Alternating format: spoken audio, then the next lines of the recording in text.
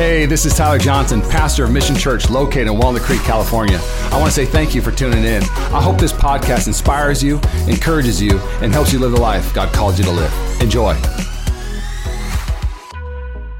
Today, we have a special treat for you. One of our big guns, somebody who's on our teaching team, who's been in our church since the very beginning, Ian Longtin. I just think the world of the Longtins. Come on now. There's this very simple verse in the Bible that says, you'll know them by their fruit. And if you have been around Ian and his family, they got fruit. He's a great father, a great husband. He's a great teacher. He's just a great human. And if you're around Ian, you are going to be stirred up to live a better life because his life points to the one who gives you the better life. And so I'm just so thankful for Ian. Ian is born and raised out of Martinez. Come on now, shout out. So not only has he been at our church since the beginning, he's been in the East Bay in the beginning. You know what I'm saying? God planted him here. Can you give it up for my friend, one of the greatest humans ever, Ian Longtin? Come on.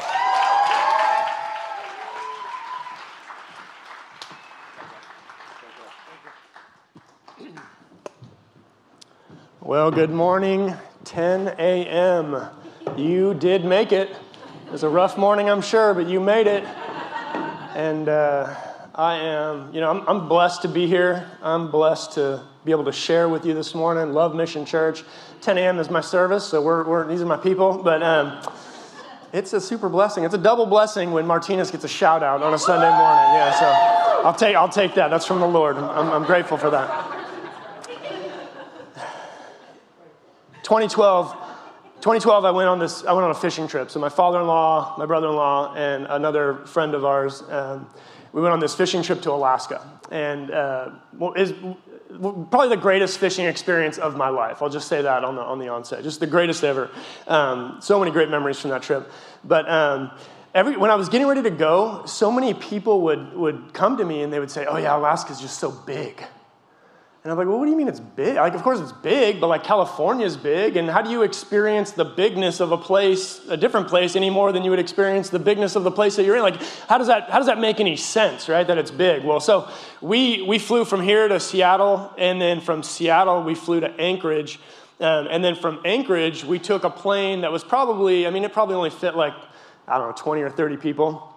A smaller plane and it only flew at like 12 to 15,000 feet, right? So when you're flying at a lower elevation, I don't know if you've had this experience, you get a different perspective on things, right? I got to sit in the window seat, and I'm sitting in this, and I'm just kind of looking out, and we're just going across the mountains and the rivers and all these crazy things, and all of a sudden you start to get the picture, you start to get the idea, you get a little bit of the context of just how big it actually is, right? And then one of the most fun things for me in the whole trip was every day we were staying at this lodge on a river, but we would take a float plane. You know what that is? You like land and take off from the water. So much fun. We would take this little float plane and we would only fly at 500 feet. So even then you got a different perspective, right? Of just like flying over bays and endless, sort of seemingly endless tundras. And you really get a context. You really sort of get the vision of how big and vast Alaska actually is. Well, this morning what I want to do is I want to kind of take a 12,000 foot view of Jesus calling his disciples. And what I want to do is I want to take a view on what he called his disciples to, what he invited them to, and get a sense of how big this calling actually was.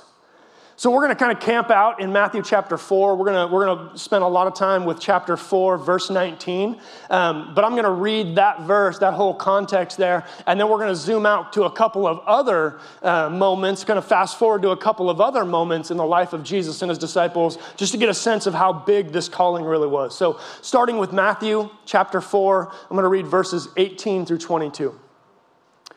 As Jesus was walking beside the Sea of Galilee, he saw two brothers, Simon called Peter and his brother Andrew. They were casting a net into the lake, for they were fishermen. Come, follow me, Jesus says, and I will make you fishers of men. At once they left their nets and they followed him. And going on from there, he saw two other brothers, James, son of Zebedee, and his brother John. They were in a boat with their father Zebedee, preparing their nets, and Jesus called them. And immediately they left the boat and their father and followed him. And so we're going to look at this text. We're going to look at what Jesus invites them to. We're going to zoom out and look at a couple other moments in the life of the disciples. But we're going to focus really on 3 points this morning. We're going to talk about being called to a person, being called to a process, and being called to a purpose. Let's pray. Father, thank you. God, thank you for this moment. Thank you for this church. Thank you for this place. Thank you for those who you've gathered here this morning, God. We thank you for your word. We thank you for the invitation to follow you. We thank you for the gift that it is to know you and to be known by you, God. And we pray that you would work your will in our hearts this morning. In Jesus' name, amen. So the first thing is that we are called to a person. Jesus says, come follow me. He invites the disciples to himself. And this isn't really as weird as you might think it is. Like if you went downtown Walnut Creek this afternoon and you just wandered up to some random strangers and you said, hey, come follow me, right? Like that's a little bit weird, right? Like that, and you'd probably get laughed at or maybe even arrested depending on the group that you approached. But it's not as weird as you think it is. See, there's a historical context to this whole thing, right? I mean, part of it is that Jesus probably had some interactions already with these guys. We know that from the book of John. So there was probably some exposure that these guys would have had to who Jesus was and what he was up to and what he was doing, what he was talking about. But part of it is that there's an invitation here to a thing called discipleship that has its roots in the broader culture of the first century world. So this wasn't new to Jesus. This wasn't new to the gospel or to Christianity. Other religious leaders, other Jews would call people to discipleship. Even philosophers would potentially call people to discipleship. And really what it meant is it could kind of be like, we would see like maybe an apprenticeship or kind of like a mentorship, but with more of a religious or philosophical or educational angle. It was really just these people attaching themselves to these leaders to learn from them and more or less emulate their life, try to be like them, right? And so as odd as it might seem that Jesus just walks up to these guys and calls them out of their fishing boats, there would have been a historical context to all this, and they would have understood what it was that he was asking them to do. But what I want you to know this morning is that this invitation doesn't just stop there. Jesus, yes, called them to be disciples. This is the calling of the first disciples, but hear me out. This is not the calling of the last disciples, if that makes sense, right? Like we are still called to Jesus. We are still called to be with him. And I want to make this really clear. This is first and foremost. We are called to Jesus. Right? If you're here this morning and you think like, what am I being asked to consider here? Am I being invited to a religion? No, you're not.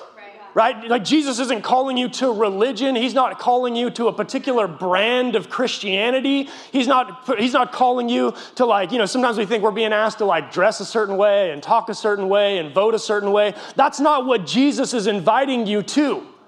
Jesus is first and foremost calling you to himself.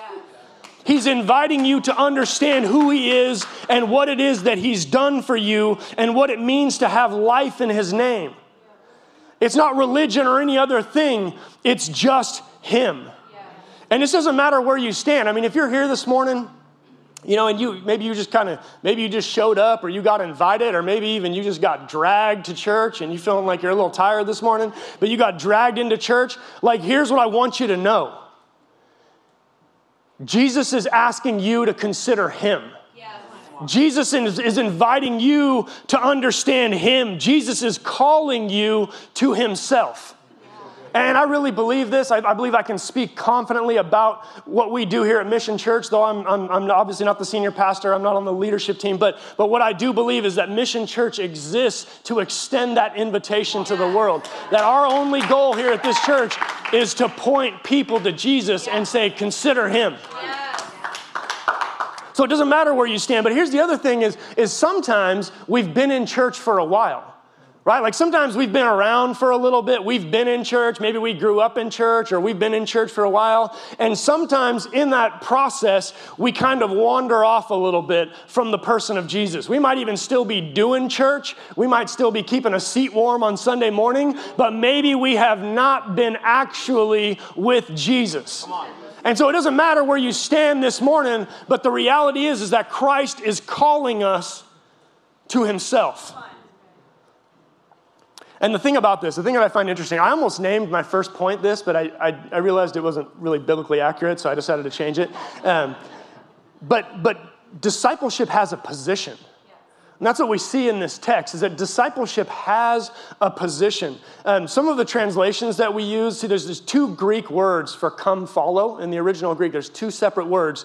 Some of the translations, for better or for worse, they sort of summarize that with just one word, and they just call it follow. That's fine, but there are 2 Greek words. And the word for come literally means come to me. It's like come here, and there's a sense of immediacy. It's like come here, come now, come be with me. And the word follow is also positional. It means come be right behind me. Come be where you can follow me. Come be where you can learn from me. And so when Jesus is inviting the disciples to himself, when Jesus is inviting you to himself, he's saying, come be with me, but be just behind me so that you can follow me, you can learn from me, and I can be in the lead. Because discipleship has a position, and the position is to be with him, but just behind him. The thing is, though, is sometimes we do wander away, right? Like sometimes we find ourselves being attracted to things in this world, and we wander sometimes even into sin, and we sort of find ourselves kind of wandering off into something else, and then we look back and we're like, oh, wait, I didn't realize Jesus wasn't coming with me into this sin. I didn't realize that Jesus wasn't coming with me into this relationship or into this dealing, whatever it is. I didn't realize that I was on my own now, and God is faithful, don't get me wrong. He's not going to leave you. He's not going to abandon you. He's not going to forsake you, but he's going to be over here waiting for you while you get done doing whatever it is you're over there and finally come back to him.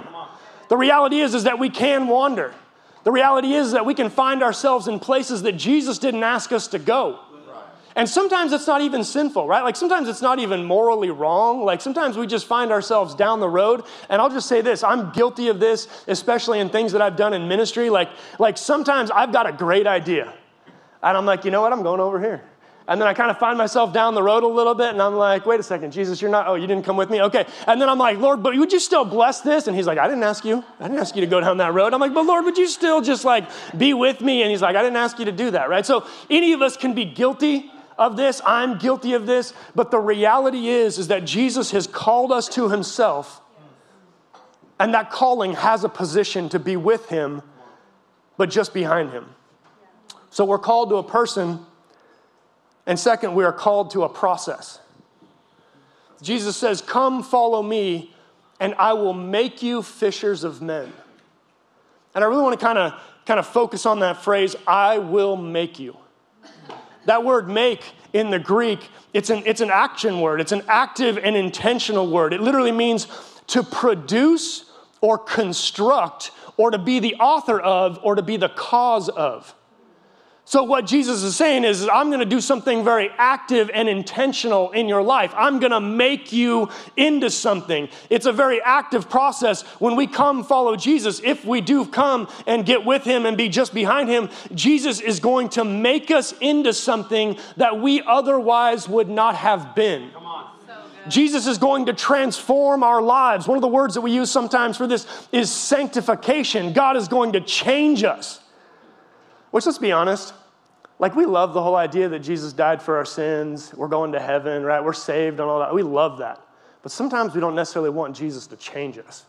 You know what I mean? Like sometimes we're like, yeah, like Jesus, I really love the idea of having fire insurance. I don't want to go to hell. You know what I mean? I want to be in paradise. You know what I mean? But I really am very comfortable in what I'm doing right now, and I don't really want you to mess with that at all, right? But that's the problem is that's not what Jesus is inviting you to. The problem is that Jesus is asking you to come be with him so that he can do something in your life that has a greater and even an eternal significance. So here's what I want to zoom out, though. Here's what I want to kind of zoom out and kind of fast forward in the story of Jesus and his disciples. I want to zoom out and go. We're going to go past Jesus being arrested, dying on the cross, rising from the grave, even in going up into heaven, even past the day of Pentecost, past Peter, preaching to the 3,000, the whole bit. And we find ourselves in kind of Acts chapter 3, chapter 4.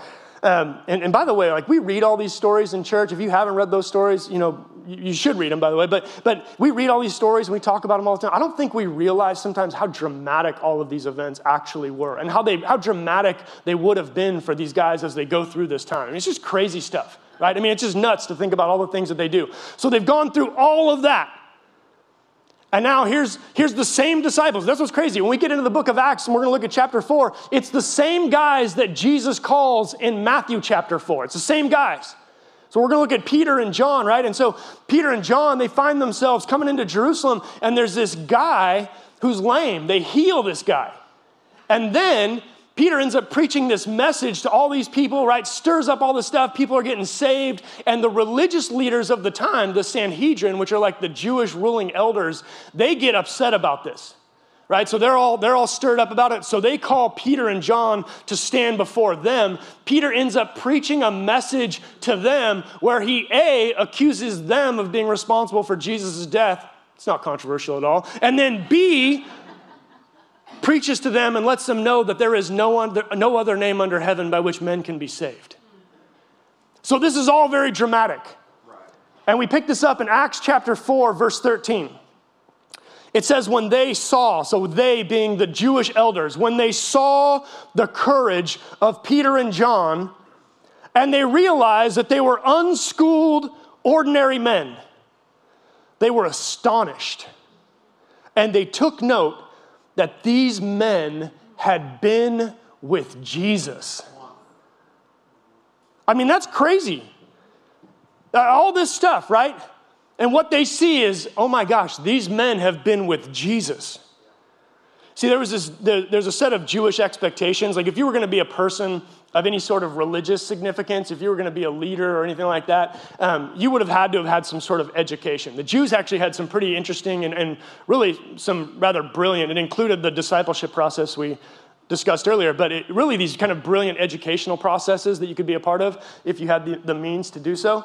And so it was sort of understood or expected that you were going to be a part of that if you were going to be anywhere near being a leader, again, a person of any religious or spiritual significance.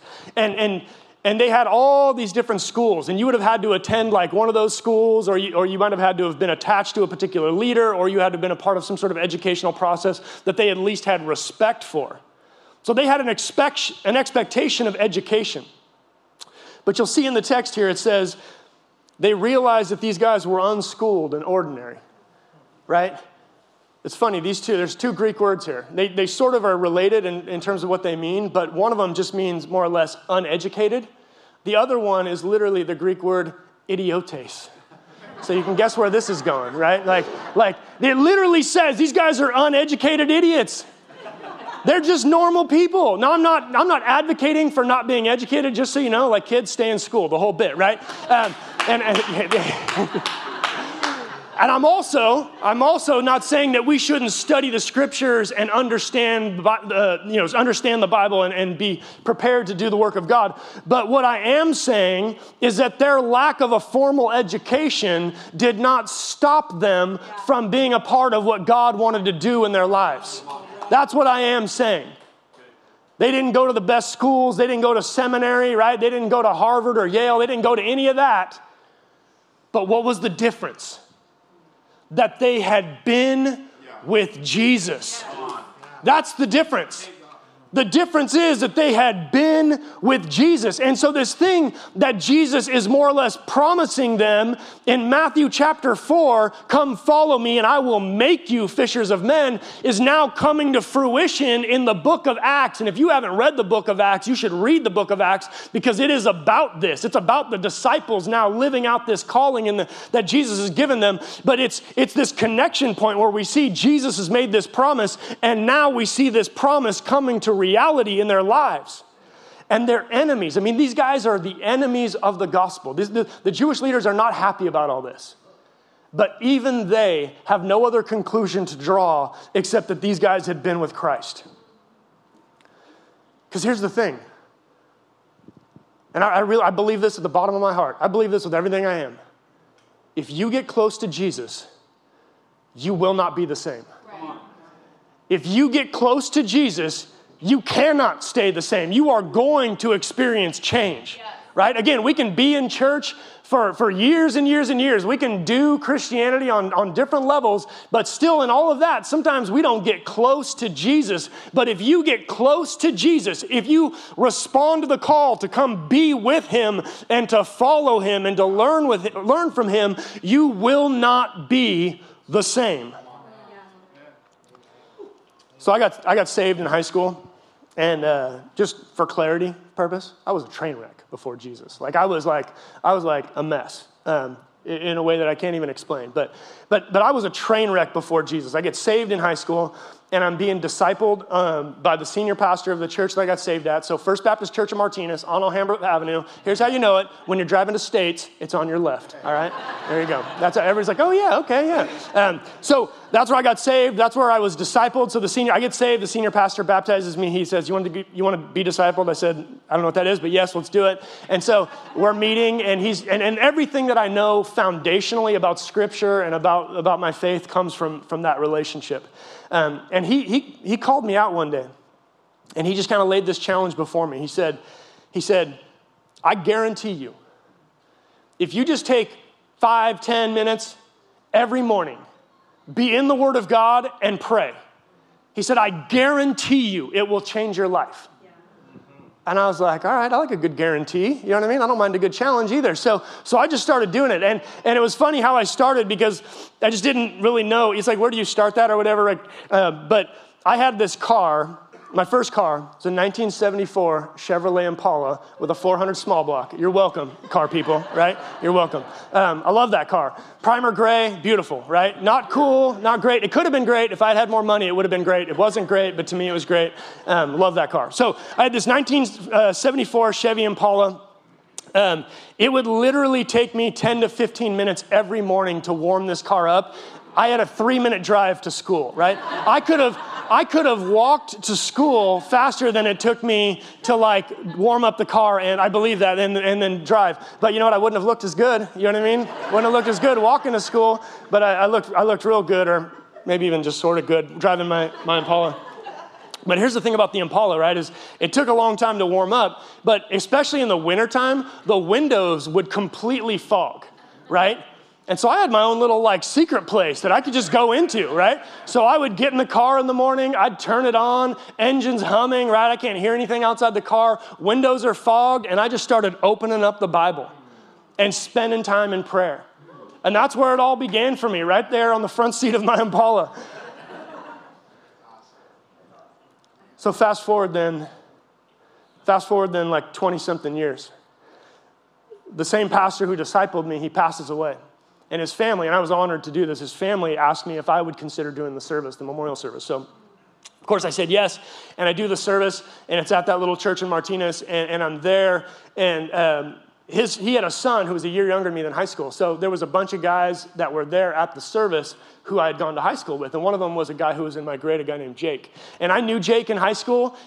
He did not know me after Jesus. He just knew the train wreck that I was prior to Jesus. And so I always had respect for Jake. He was a believer, and he just always carried himself in a certain way, and I always had a lot of respect for him. But I see him sort of in the back, and then after the service, Jake and I have an interaction, and he comes up to me, and he's floored by this whole thing, right? Because all he remembers is 20-something years ago when I was just a complete mess. And he says to me, if you had told me that Ian Longtin was going to do the memorial service for Jim Anderson, he's like, I would have said you were crazy. And I don't blame him for that, because the two guys, the guy that he knew then and the guy that showed up on that day, were completely different people. Completely different people. And I'd love to take credit for that difference. I did go to college. I did grow up and mature a little bit, et cetera, et cetera, et cetera. But I can't take credit for any of it, because the difference between high school and that day is that for 20-something years, I had been with Jesus.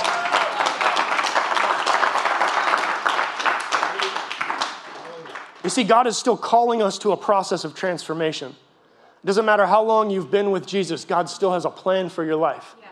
There are still things that God wants to do to sanctify you, to make you more like his son.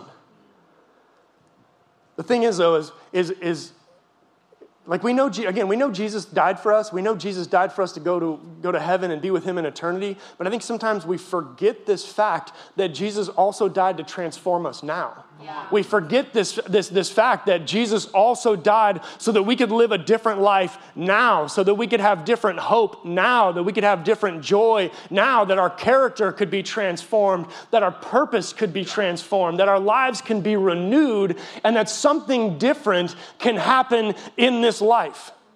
Jesus didn't just die for eternity. That's true, he did, but he also died for today. He also died so that we can have something different here on this earth and be a part of his redemptive purposes on this earth. So we're called to a person. We're called to the person of Jesus. We're called to a process, which is the process of transformation. And the last point is this. We are called to a purpose. So Jesus says, come follow me and I will make you fishers of men.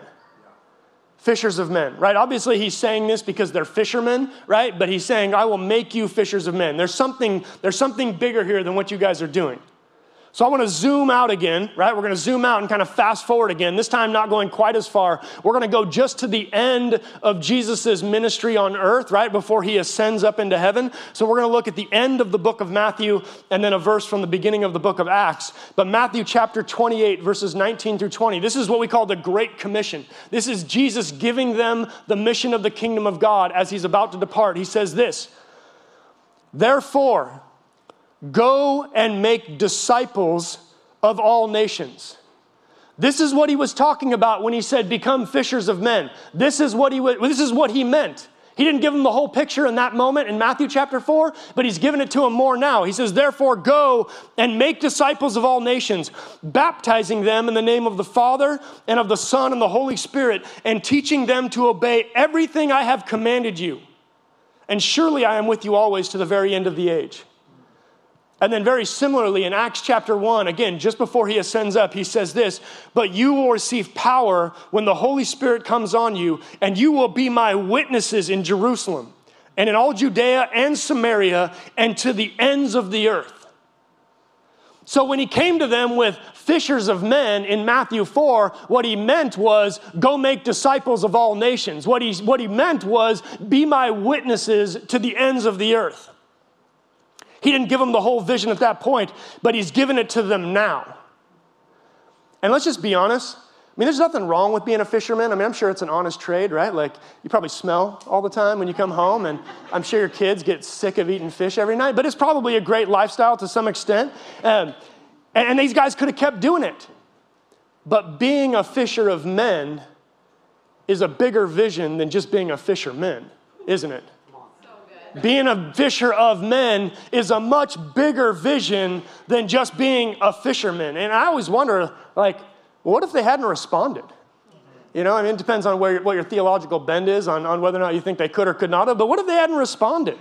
Right? Like, what if they had just sat there and said, you know what, Jesus, I'm busy, and my wife's texting me, and I got to get home. I mean, I don't know, you know. But I'm sure Jesus would have found somebody else to do it, right? Or one of the other disciples would have taken the lead role. But if they don't respond in Matthew chapter 4, we don't see the story take place in Acts chapter 4. At least those guys aren't going to be a part of it. Here's my question for you. Is what if God's vision for your life is bigger than your vision for your life? Yeah.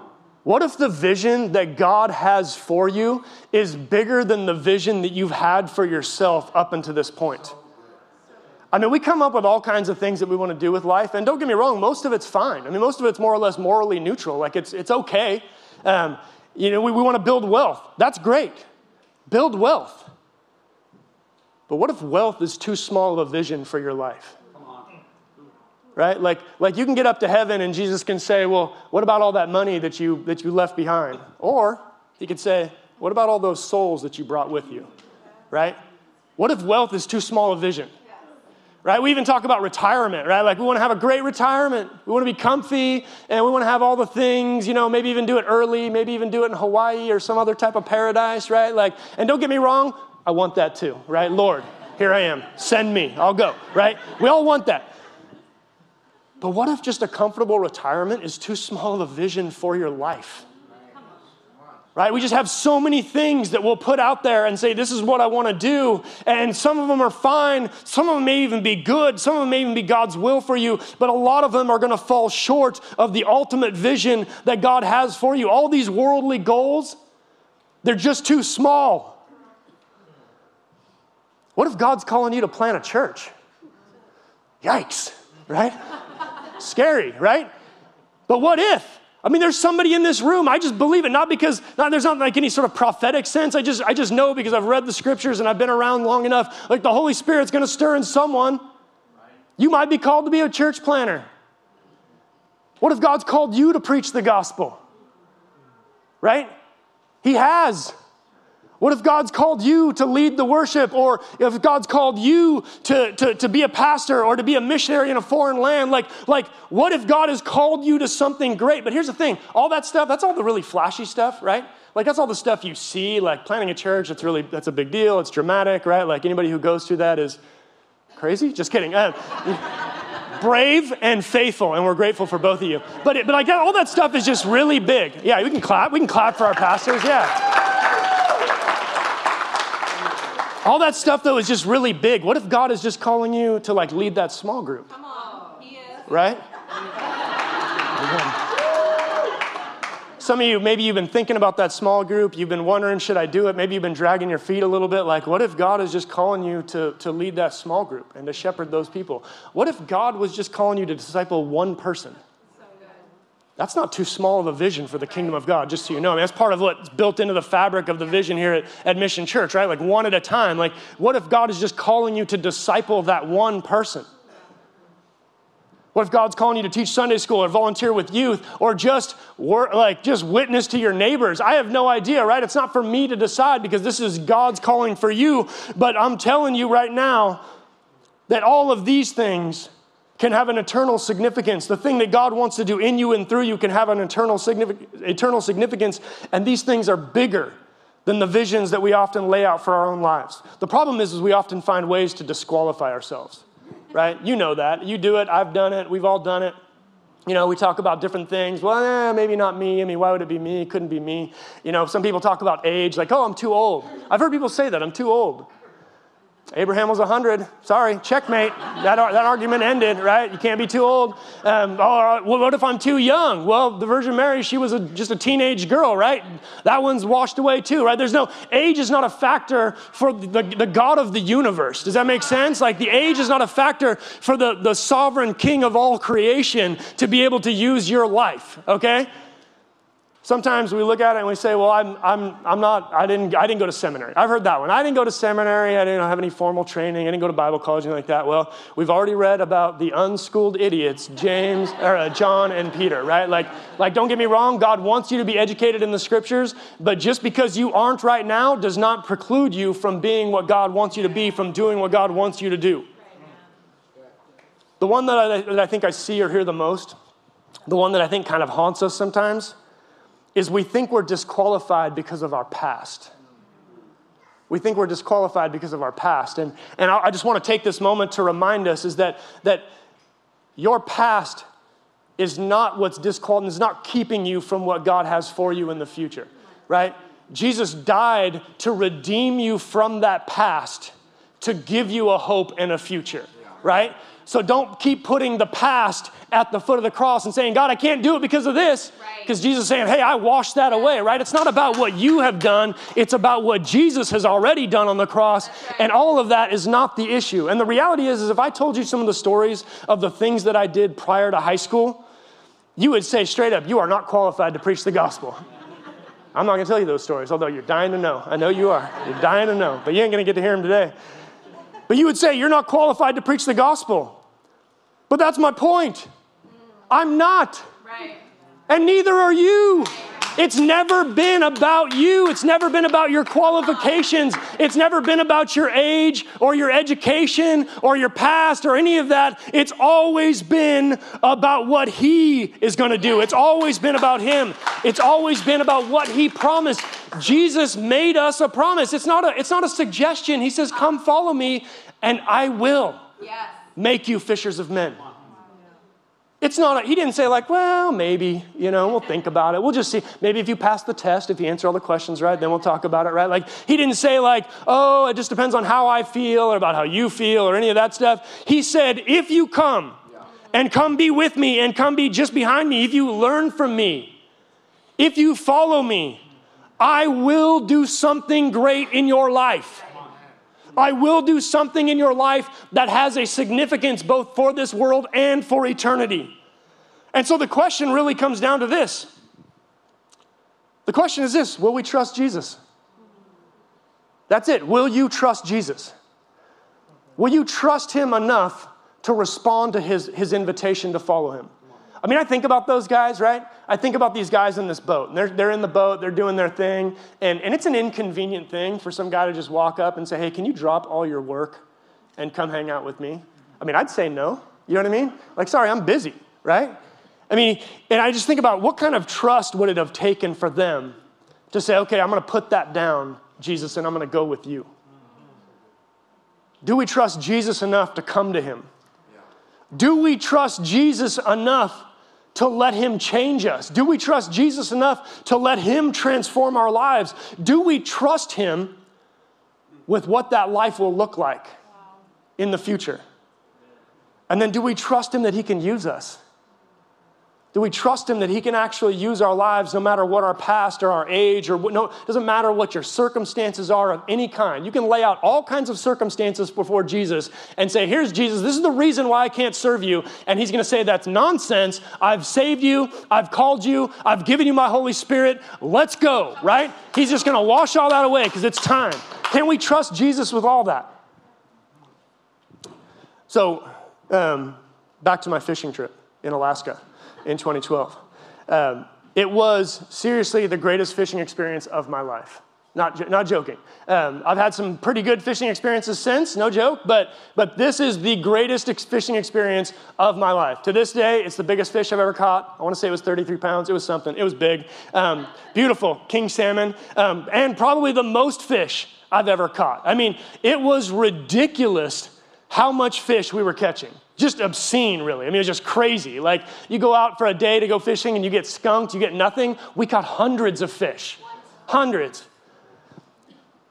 It's actually a little bit embarrassing to say, but there was actually a moment. It's not very manly or cool. It's a little bit weird to say to the fishing guide, my arms are tired from reeling in fish, right? It's a little bit goofy, but I'll confess that it happened. Like, we were like, oh my gosh, like you're just catching too many fish. At one point, we even had what we call the quadruple hookup, where like I caught a fish, and then my brother-in-law caught a fish, and then while he was reeling in his fish, I got my fish in, got it off, rebaited the hook, got that one back out, and then while I was doing that, he did the same thing. We had 4 fishes, like just consistently. It was just insane. It was like the Super Bowl of Christmas morning fishing experiences. Like, it was just nuts, right?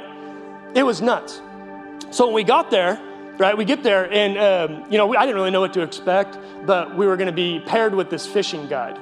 So we get there and we get paired with this guy. His name is Justin. I didn't know him from anybody else. Seemed like a nice guy. He was about my age, but we didn't really know what to expect. But we come to find out over the time that we're fishing, over throughout the week, that I don't know if you've ever seen this or heard about this, but he's just one of those like oddly mythical and legendary fishermen who just sort of thinks like the fish and knows what the fish are going to do. He was so in tune with it, right? He just knew everything. We'd be fishing like one spot and we'd be slaying it in one spot. And he would just sort of be like, okay, all right, we're good. We're going to go back up here. And we'd go up a mile upstream or whatever, up the river, and we'd slay it over there too. Like, he just knew, right? He just knew. We came to find out through the week, I mean, everybody had this like reverence. Actually, that's funny. Everybody had this real respect for him. One guy even called him the Reverend. They were like, oh, you're fishing with Justin? And I was like, yeah. He's like, the Reverend. And I was like, whoa, this is crazy, right? This guy, Justin, you can actually Google him. Like, his name's Justin Crump. Google Justin Crump, fisherman. His wife and him now, I think they own 2 fishing lodges, one in Alaska and one in Oregon. But this is just his life. When we met him, he was spending his whole year doing nothing but fishing. he would guide 3 different seasons. He would guide 1 season in Alaska, 1 season in Oregon, and then 1 season in Mexico. But the crazy part was in the off season, the months between, he would fly down to Central America and then charter helicopters to take him into these remote places, like these remote mountains of like Patagonia and whatnot. And then he would just spend weeks on end by himself trying to fly fish these random places. And my first response was like, you know what? How come my guidance counselor didn't tell me that this was an option, right? Like this guy seems to be living some sort of like 10-year-old boy's fantasy. Nobody even told me that I could do this. I don't know that I would have said yes, but I would have at least liked the opportunity to consider it. You know what I mean? But he was doing it. He was just living this dream. And he was just this fantastic fisherman. And this is a really extreme, or I wouldn't say extreme, but it's a really good example of something that I learned over time, because here's the deal, I'm not really that great of a fisherman. Like if you wanted to go fishing, you wouldn't come to me. But what I've learned is that I can go fishing with good fishermen. What I've learned is it's not necessarily about me, it's about who you go with, if that makes sense. Check this out. I wasn't planning on this when I first started preparing for this message, but as I studied these texts, I kind of stumbled upon this. So we can pull up the last slide here. All 4 of these texts that we read this morning have a similar theme.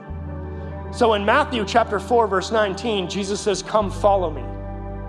In Matthew chapter 28, in the Great Commission, he says, "And surely I am with you always to the very end of the age." In Acts 1:8, he says, "You will receive power when the Holy Spirit comes on you." And then in Acts 4:13, as we already saw, the difference is that they were astonished because they took note that these guys had been with Jesus. What's the theme through all 4 of those? It's the presence of God in the lives of these disciples. It's the fact that God is with them in the midst of this thing. Because here's the thing.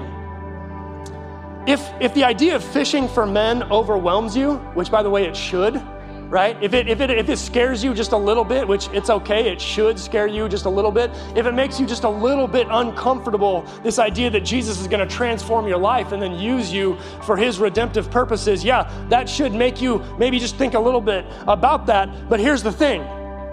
It's not about you. It's about who you go with. And what Jesus is saying here is that he's promised to be with us through all of it, which just kind of gets us back to the beginning. It just gets us back to the beginning, which is what? Jesus says, "Come, follow me." We're called to be with him. I'd like to invite you to lower your heads and close your eyes. Maybe you're here this morning and you came here not really sure who Jesus was, or maybe you've been thinking about Jesus and you weren't really sure where you stood in relationship to him, or you didn't know what you wanted from him, or if you wanted to be around him. But as you've considered who Jesus is, maybe you've also considered the broken and bankrupt promises of this world. Maybe you've looked at your life and you've realized that there's an emptiness out there. And maybe you're ready for the first time to come to Jesus. Maybe you're ready for the first time to receive what Christ has for you. And so if that's you this morning, if you're ready to give your life to Jesus, to follow Jesus for the first time, I'd like to invite you to just raise your hand. Just go ahead and raise your hand. I see those hands. That's awesome. Anybody else? Just go ahead and raise your hand. God's proud of you. God's excited for you. God has a plan for you. Thank you.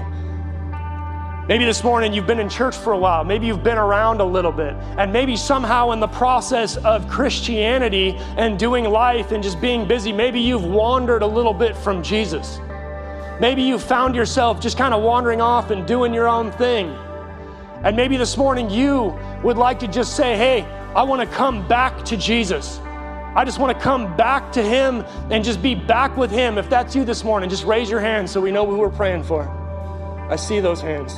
We see those hands. We thank God for that. Thank God for your honesty. Father, we're grateful. Jesus, we're grateful because you've done it all. You paid the price for us. You've called us into your presence. You have made promises to us. And even in this moment now, God, whether we have never been with you or whether we have wandered away from you, God, in your mercy, you have allowed us back into you. Jesus, thank you for your goodness. Thank you for all the gifts that you give us. Thank you for these here. And we pray all this in Jesus' name. Amen. Thanks again for listening to the Mission Church podcast. If you enjoyed it, make sure you subscribe so you can keep up on our weekly sermons. If you're in the Bay Area, we invite you to come join us on Sundays. You can find all the details on our website at missionchurchca.com. Again, thanks so much for listening, and we hope to see you soon.